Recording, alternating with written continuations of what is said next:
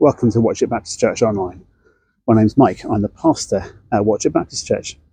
You're joining us for the final part in our series looking at the letter in the New Testament. It's called 1 Peter, written by Peter to churches in what is now Western Turkey. We're going to be looking at the whole of the last chapter, chapter 5. We're going to read it in a moment. Before we do that, as always, we're going to pray first. Lord Jesus, we don't want to be distracted, confused or muddled by our own thinking. What we want is for your Holy Spirit to show us what you're looking for, the message that you want us to hear, the places that you want us to go. So please will you guide us, cut through our muddle and our confusion, if there is any, and put us on the path that leads in the direction that you're calling. Amen. So this is 1 Peter chapter 5.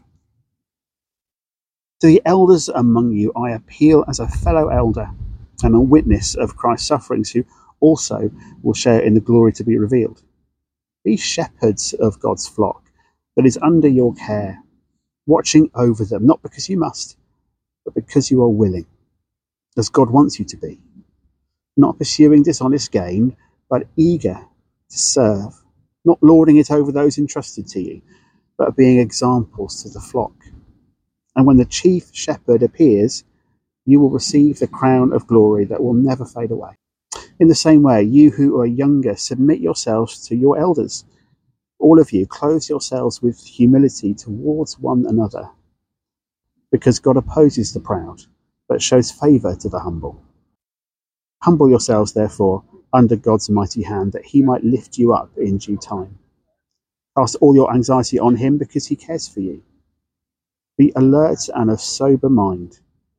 Your enemy, the devil, prowls around like a roaring lion looking for someone to devour. Resist him, standing firm in the faith, because you know that the family of believers throughout the world is undergoing the same kind of sufferings. And the God of all grace, who called you to his eternal glory in Christ, after you have suffered a little while, will himself restore you and make you strong, firm and steadfast. To him be the power forever and ever. Amen. She who is in Babylon, chosen together with you, sends you her greetings, as does my son Mark. Greet one another with a kiss of love. Peace to all of you who are in Christ. It's never really my intention to talk for a long time when we do these teaching slots. Sometimes I get very excited about what I think the Bible might have to say to us. And sometimes it feels there's a lot going on and I want to unpack as much as I can. Never really that I want to go on for ages. And so this time round, I'm going to try to stick to something quite simple. I think that this chapter does three things that belong together.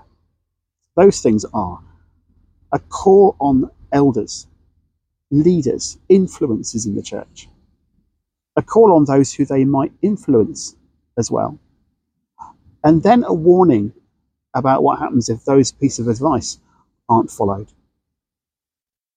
But to put that into some kind of context, I want to tell you a little story.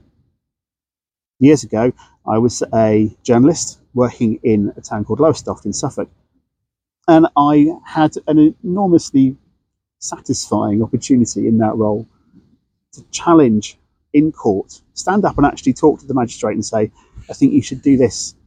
I think it was Sir, I think it was a male chair of the bench on that occasion. And it was to do with antisocial behaviour orders. We don't hear so much about them now, but they were new and exciting at the time.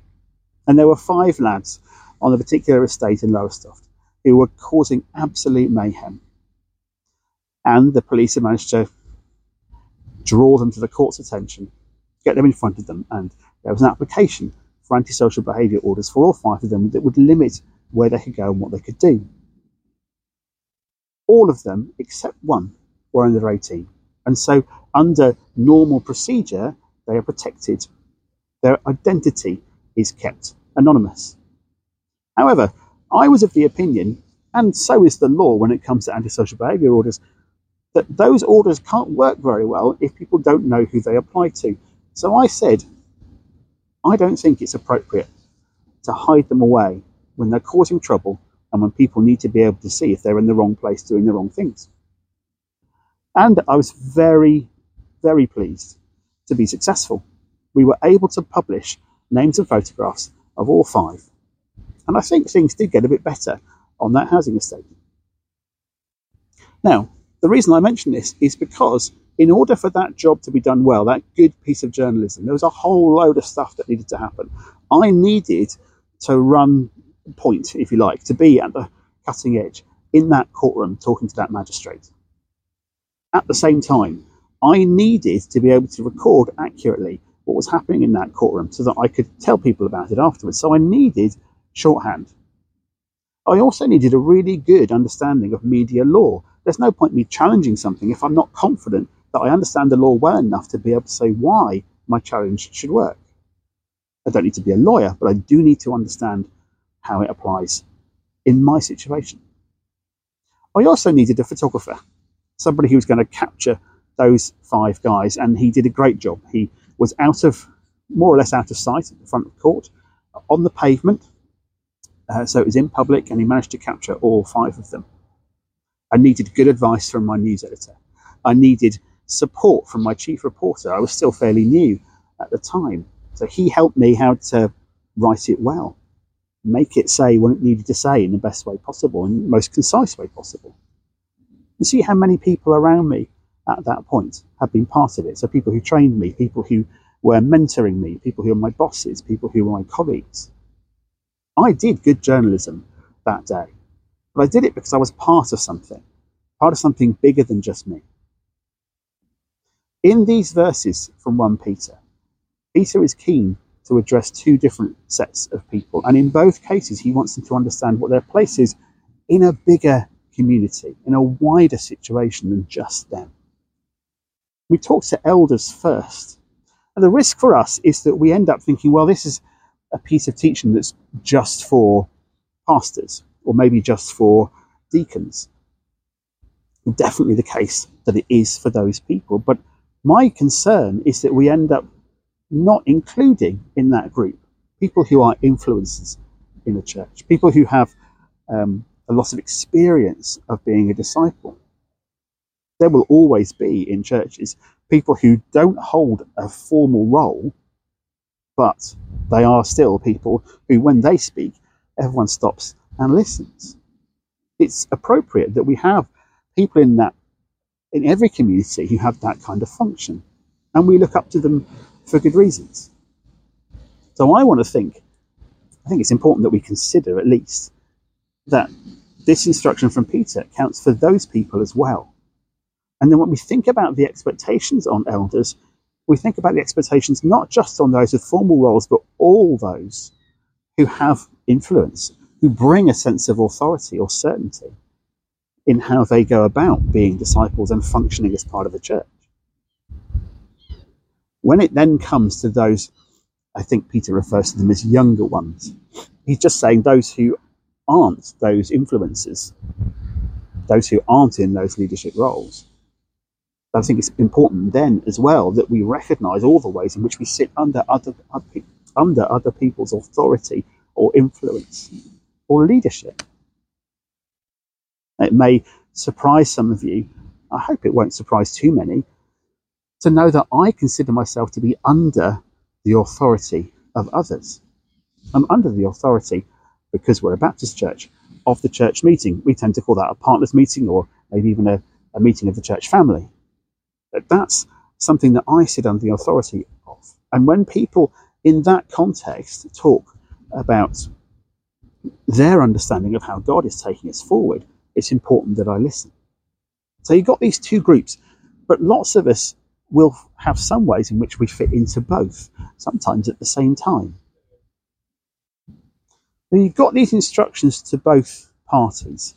And then after Peter's given these instructions, he goes on to say, if you don't follow these instructions well, then you open a door. And the door you open is to the enemy. And the enemy gets to have a little bit of a runaround inside your church community. I am absolutely somebody who believes that when one thing follows another in the Bible, that it's because it belongs. And we have this chunk at the end of these verses about how the enemy prowls around like a roaring lion. And I don't think for a moment that that's supposed to be taken as separate and distinct and unattached to the stuff that comes before it. The stuff that comes before it has at its heart humility. And it has humility as a way of recognizing how this community of disciples will function together. If, Peter says, you don't bring humility to this situation, whether you are a leader or a follower, whether you are an influencer or somebody who is influenced, whether you are long in the tooth in your faith or whether you're new to it, humility is key. Because if you don't have humility, you don't function together. And if you don't function together, you function divided. And that's when the enemy can easily get in. He is prowling around looking for an opportunity to take out those who follow Jesus, to distract them and disturb them and remove them, to push them against each other rather than with each other. You imagine in that context, a very rural landscape around them in a rural economy, you might imagine two oxen pulling together on a piece of equipment in a field, maybe a plough.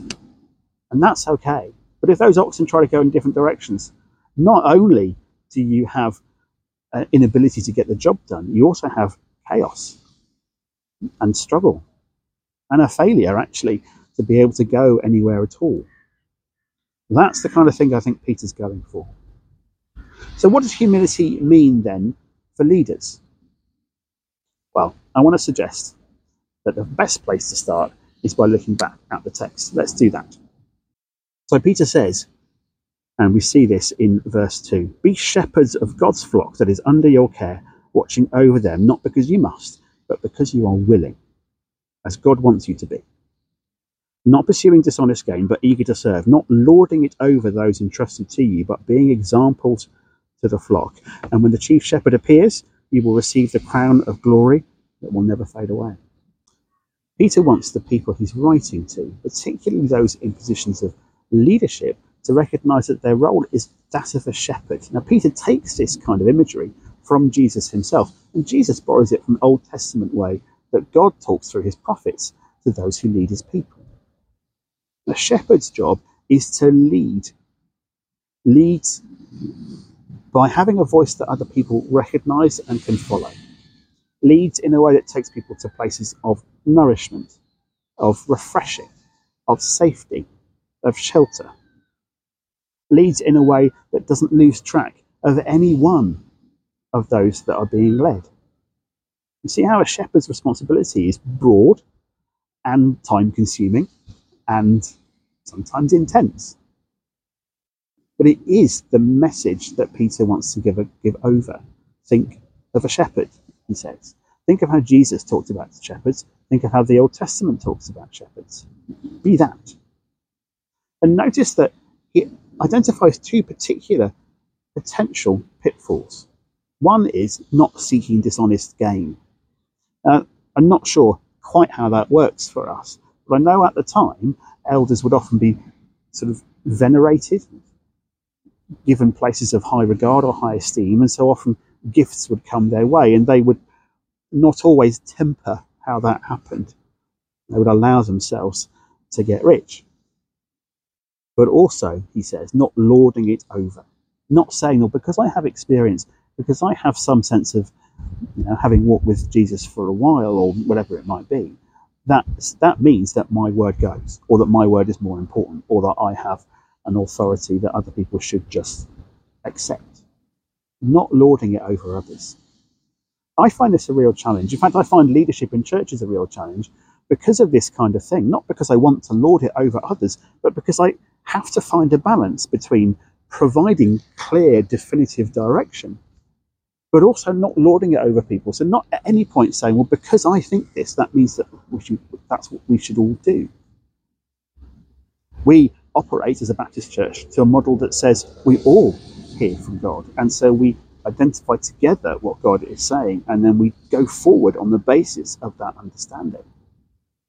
My role is then to provide an idea of what the direction might be, to help people come together to seek God together. to bring to our attention things that might otherwise get missed, and also to be the voice of somebody who has spent time training and qualifying to understand how churches work and what the Bible might say. I'm not the only one who has these qualifications, and I'm not to lord it over people, but I also have that role that is important that I exercise. If you think you've got a magic answer for how that's supposed to work, I'd love to chat it through with you. Do you see what I mean, though? The humility that is needed from all of those who have leadership or authority or influence has a lot to do with a gentle and nurturing approach to where we go. An approach that says we listen to God and then we look to take the community together forward in a way that reflects where we think God wants us to go. You'll notice that Peter refers to the chief shepherd.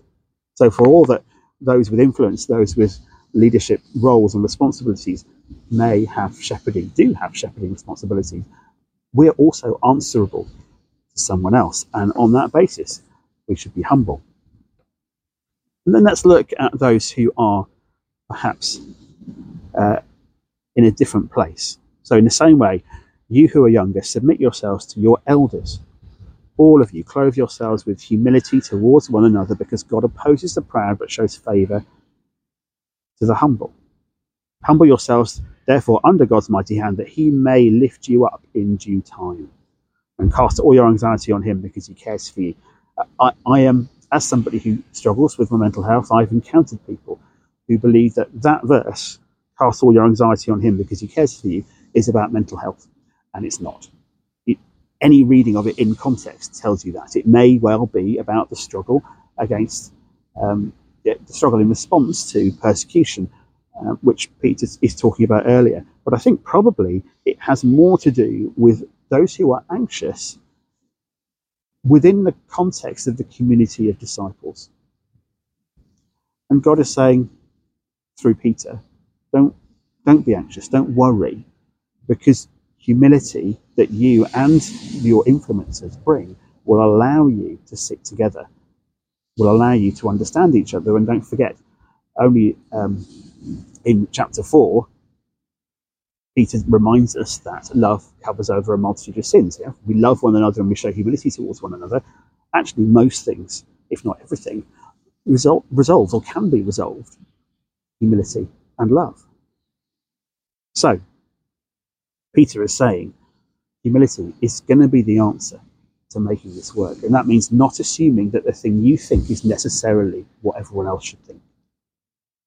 And then we come to that little stretch about the enemy and how the enemy gets involved. Let's have a little look at that too. Be alert and of sober mind. Your enemy, the devil, prowls around like a roaring lion looking for someone to devour. Resist him, standing firm in the faith, because you know that the family of believers throughout the world is undergoing the same kind of sufferings. So within the context of this need for humility, Peter comes straight in and says, look guys, the enemy, the devil, is looking for a way in. He's looking for an opportunity to cause division, to cause conflict and confrontation. He wants the church's energy to be spent on disputes within the church, because when that energy is spent that way, it is not spent telling anyone about the good news. When we're preoccupied with points of doctrine, when we're preoccupied with structural considerations and finances and whatever else, very rapidly as disciples we stop demonstrating to the world what Jesus' love can do, what Jesus' acceptance can bring. And instead, we end up focused inward. Humility, Peter says, is the answer to that. Humility that says, doesn't have to be my way. I will allow myself to be under somebody else's guidance or authority. Not because I want to be trampled on by them, not because I'm going to stop thinking for myself, but because humility is what makes the relationships work best.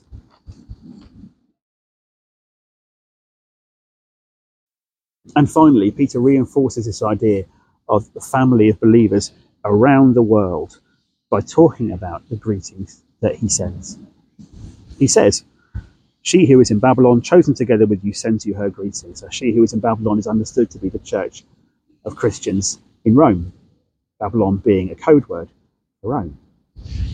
And he's saying, look, we're with you, we stand with you. You're not on your own. You're part of something bigger. You're part of something that Jesus is doing around the world. And how you do it may sometimes be a struggle. It may sometimes be something that you're not sure how to get your head around. It may sometimes feel depressing or frustrating or make you anxious. But you're part of something bigger. And he says this against the backdrop that he's been banging on about all the way through. You have new life. You have a new reason for living, a living hope. You have an invitation to an inheritance to join the family of Jesus. All of these things are yours. And take confidence from them. Be reassured. This church that Jesus is building is going to do all right. It's going to be okay. And it's going to be okay because Jesus is in it.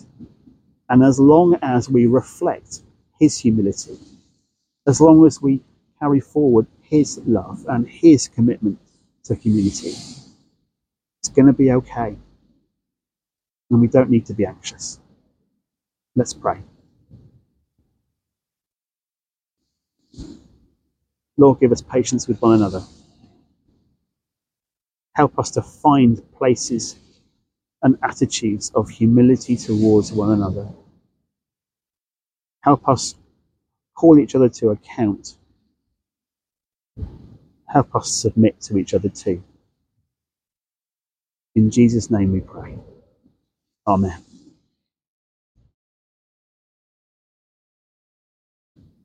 Okay, then let's ask our questions as we bring our session to a close. Question 1, who are the leaders and influencers around you? Take a moment, identify who they are. We're thinking in terms of the church here, and particularly thinking about the local expression of church, which is the kind of thing Peter was talking about.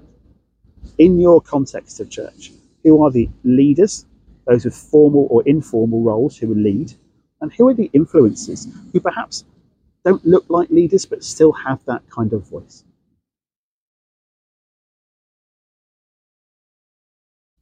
Question 2, in what ways are we tempted to be less humble in a church setting? This question really is about identifying actual things. So saying, here is a way in which I'm tempted to be less humble. I'm tempted to want to get my voice heard more. I'm tempted to want to influence others. What are the subject areas where that's the case for you? What are the issues that make you feel that way?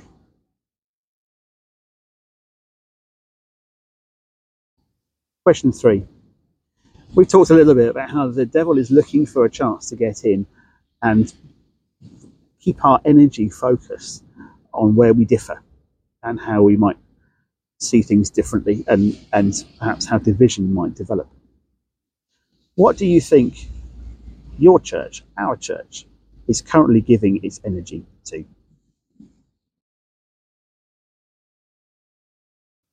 Well, that's it from me. Thank you for listening. Thank you for joining us. Thank you for walking with us through 1 Peter. Take good care. I hope to catch up with you soon. All the best.